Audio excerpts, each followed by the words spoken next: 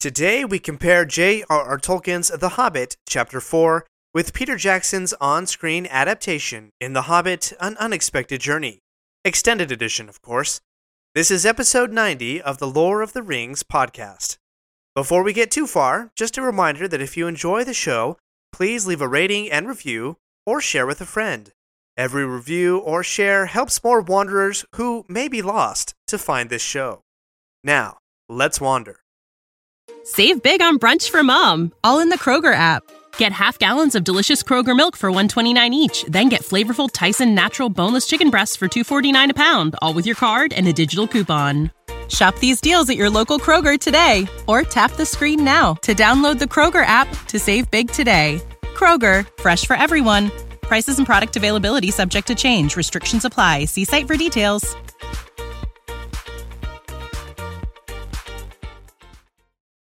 We catch up with our hobbit and the dwarves as they walk across Middle-earth, set to Howard Shore's fantastic music, at about 1 hour and 52 minutes into the extended edition of The Hobbit, An Unexpected Journey. This chapter's on-screen adaptation closes at about 2 hours and 30 minutes, although it is also interspersed with Bilbo encountering Gollum and the Riddle game. But we won't explore that quite yet. In contrast with the book, the company has left Gandalf behind, and they have no ponies, so they trudge on foot across the wide, lonely lands between Rivendell and the mountains. The various shots of them walking, with wide, sweeping vistas, give us a sense of the scale of this world. It's huge, and they are all alone. The path in the mountain passes is narrow. Bilbo almost slips to certain death, communicating to us the dangers that surround them in the mountains, and then boulders begin to fall around them. Balin calls the storm a thunder battle, and seems to indicate the stone giants throwing rocks at each other are the players in the thunder battle. As far as I know, Tolkien didn't ever write anything else regarding the stone giants in the high passes of the Misty Mountains, so I have no lore accuracy to compare these on-screen portrayals to. I will say, though, it's a crazy miracle that not one dwarf or hobbit was lost or even hurt during that thunder battle among the stone giants. Bilbo has a near-fall experience, and then Thorin almost falls after saving Bilbo. This gives Thorin a chance to deride Bilbo even more. They find a cave, and Thorin speaks a line from the book, quote, "Caves in the mountain are seldom unoccupied." But instead of a dream, Bilbo is awake, and he decides that he is turning around, heading back to Rivendell. This leads to a conversation with Bolfer, where Bilbo hints at the Baggins versus Took sides of him. Bolfer admits to Bilbo's accusation that the dwarves don't belong anywhere, which Thorin overhears. This short yet meaningful conversation is what sets up the emotional conflict for the following scenes. The dwarves have no home. As we'll see when we compare Chapter 6 of The Hobbit with the movie, that emotional conflict is resolved after Bilbo and the dwarves reunite on the other side of the mountains. This is a further reminder of the central conflict of this film. The dwarves have no home, and want to reclaim their ancestral homeland from Smaug. But the observant Bolfer notices a blue light from Bilbo's sword. Then, just as in Book Bilbo's Dream, the floor cracks open, and the company slides down into the goblins' world. The goblins advance. They are as quick and oppressive as their book introduction. But there's a couple of interesting changes that happen. First, in the film, we've already been introduced to orcs. They've hunted the dwarves, fought in major battles, and even killed each other over bad news. So the reveal of goblins or orcs in the mountains is not as dramatic as in the book, where Tolkien introduced us to new imaginary creatures one adventure at a time, through the eyes of an innocent hobbit. Also, Bilbo goes unnoticed as he crouches, almost like a toddler's game of, if I can't see you, you can't see me. Although one of the dwarves does take note of Bilbo's tactic. Thus, Bilbo escapes the whipping and driving that the goblins inflict on the dwarves. In the film, it's Bilbo's sword, not Gandalf's light, that leads him in the dark, and Bilbo has his first encounter with an orc, resulting in him being lost in the darkness of a deep ravine. But what he finds down in the darkness, we'll get to later. We continue with the dwarves, to Goblin Town, where the Great Goblin gives us a nasty, discordant song, which seems to at least be inspired by the goblin song from the chapter. But an interesting comment by the Great Goblin in response to Balin's accusation that the song he sings is an abomination, the Great Goblin says, quote, "Abomination, mutations, deviations. That's all you're going to find down here." How true that is. In Tolkien's The Silmarillion, we learn that the orcs were created from elves who were tortured, corrupted, and mutated at the hands of Sauron's master, Morgoth. You also see a hint of that in Rings of Power Season 1 in the character Adar. And not only the goblins, but Gollum is a mutation or deviation from the Hobbit that he once was. I'll say that the Great Goblin is one disgusting-looking goblin. I really do not want to know whatever disease or malady is causing those nasty boils all over his skin. It's just gross. Anyway, the goblins are quite invasive as they search every crack, every crevice, and begin to pull out all the items the dwarves stole from the elves. There's even a wisecrack about being made in Rivendell, which I highly doubt the elves would have actually stamped their candle holders with, but it's still worth a chuckle. The Great Goblin derides the value of the items as, quote, "second age, couldn't give it away."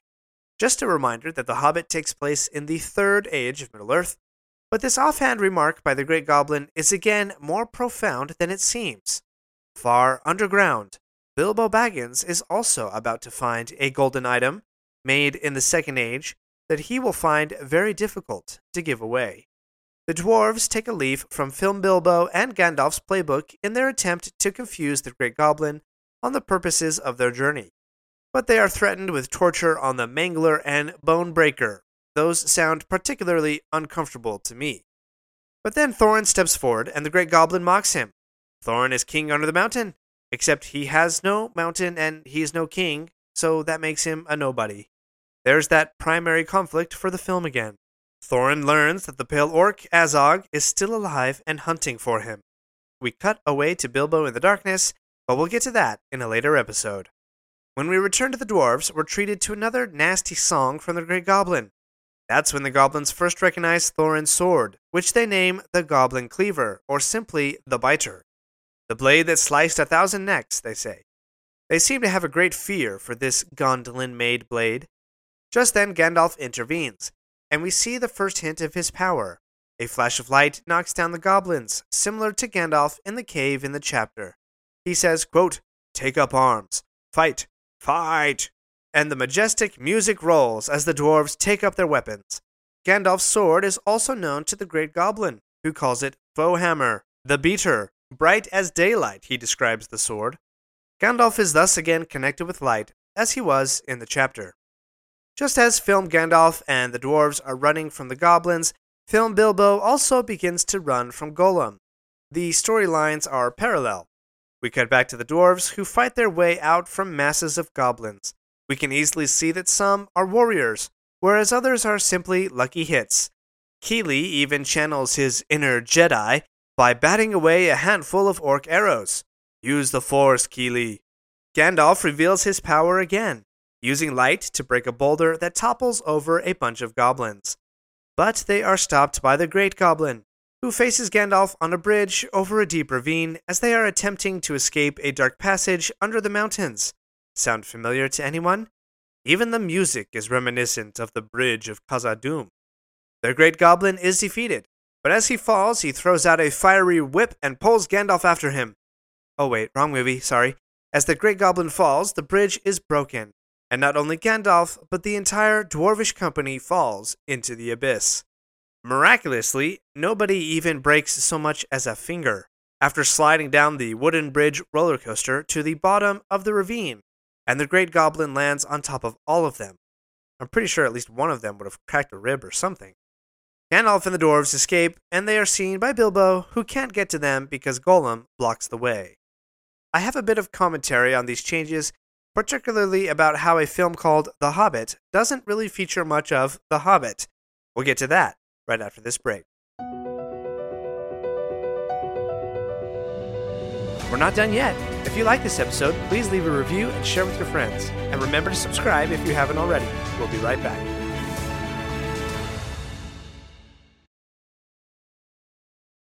Save big on brunch for mom, all in the Kroger app. Get half gallons of delicious Kroger milk for $1.29 each. Then get flavorful Tyson natural boneless chicken breasts for $2.49 a pound, all with your card and a digital coupon. Shop these deals at your local Kroger today, or tap the screen now to download the Kroger app to save big today.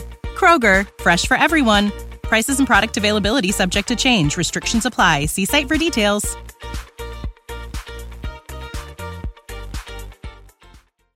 The biggest change in adapting this chapter to film is that the movie goes back and forth between the dwarves and Bilbo, combining both Chapter 4 and Chapter 5 from The Hobbit. This makes a lot of sense from a timing and pacing perspective. If Bilbo had gotten lost after the altercation with the Great Goblin, like in the book, then everything that takes place with Gollum would have been at the same time as the dwarves escaping. That's a lot of time to leave the dwarves running through tunnels, or the dwarves would have had to wait around outside for a long time for Bilbo to show up. That's a bit of a timing plot hole that I'll admit in the book. However, that shift also means that Bilbo was not a witness to goblin songs, the whipping, the invasive searching, or the Great Goblin's death. So far, his direct experience with goblins was the little scuffle after falling through the trap door. The movie takes away the dramatic entrance and introduction of a new creature out of legend, goblins. We've already had many scenes of them, and we're not really discovering them through the naive, innocent eyes of the Hobbit. Rather, orcs and goblins are revealed by their conflict with the dwarves. On a minor note, it also leaves out some of the mystery of what a hobbit is. This is a small yet charming theme throughout the book. We're not really sure what a hobbit is, but we learn by comparing hobbits with other creatures. When the trolls found Bilbo, they didn't know what he was. The elves seem to know. And even the goblins in the book, when they present their prisoners to the Great Goblin, they say, "Dwarves and this." They don't know who or what a hobbit is. Isn't this the point of the story? To learn what a hobbit is, and how he does unexpected things? Perhaps that's too subtle of a change, but I really love the journey that Tolkien guides us on, almost while he's taking the journey for the first time himself. In a hole in the ground, there lived a hobbit. Well, what is a hobbit? And why is a hobbit important? And why should we care about a hobbit? Each successive chapter reveals a little bit more about hobbits, but we don't quite get that same methodical discovery in the film. One more drawback to combining these chapters.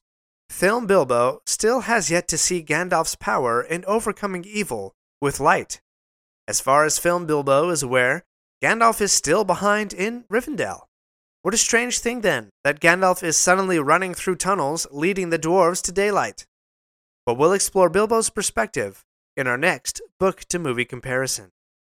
Join me in the next episode, where we follow Bilbo on his journey into the dark and his encounter with Gollum. Thanks for wandering Middle-earth with me today.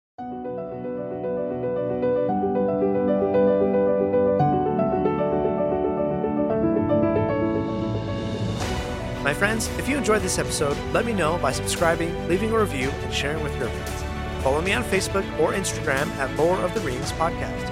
For feedback on the show, please email me using the link in the show notes. Until next Thursday, remember, not all those who wander are lost. Save big on brunch for mom, all in the Kroger app. Get half gallons of delicious Kroger milk for $1.29 each. Then get flavorful Tyson natural boneless chicken breasts for $2.49 a pound, all with your card and a digital coupon. Shop these deals at your local Kroger today, or tap the screen now to download the Kroger app to save big today. Kroger, fresh for everyone. Prices and product availability subject to change. Restrictions apply. See site for details. Raise your hand if this has happened to you today. You're in the middle of work, you're knocking things off the to-do list, getting stuff done, and your kid asks you to play. Do you drop everything?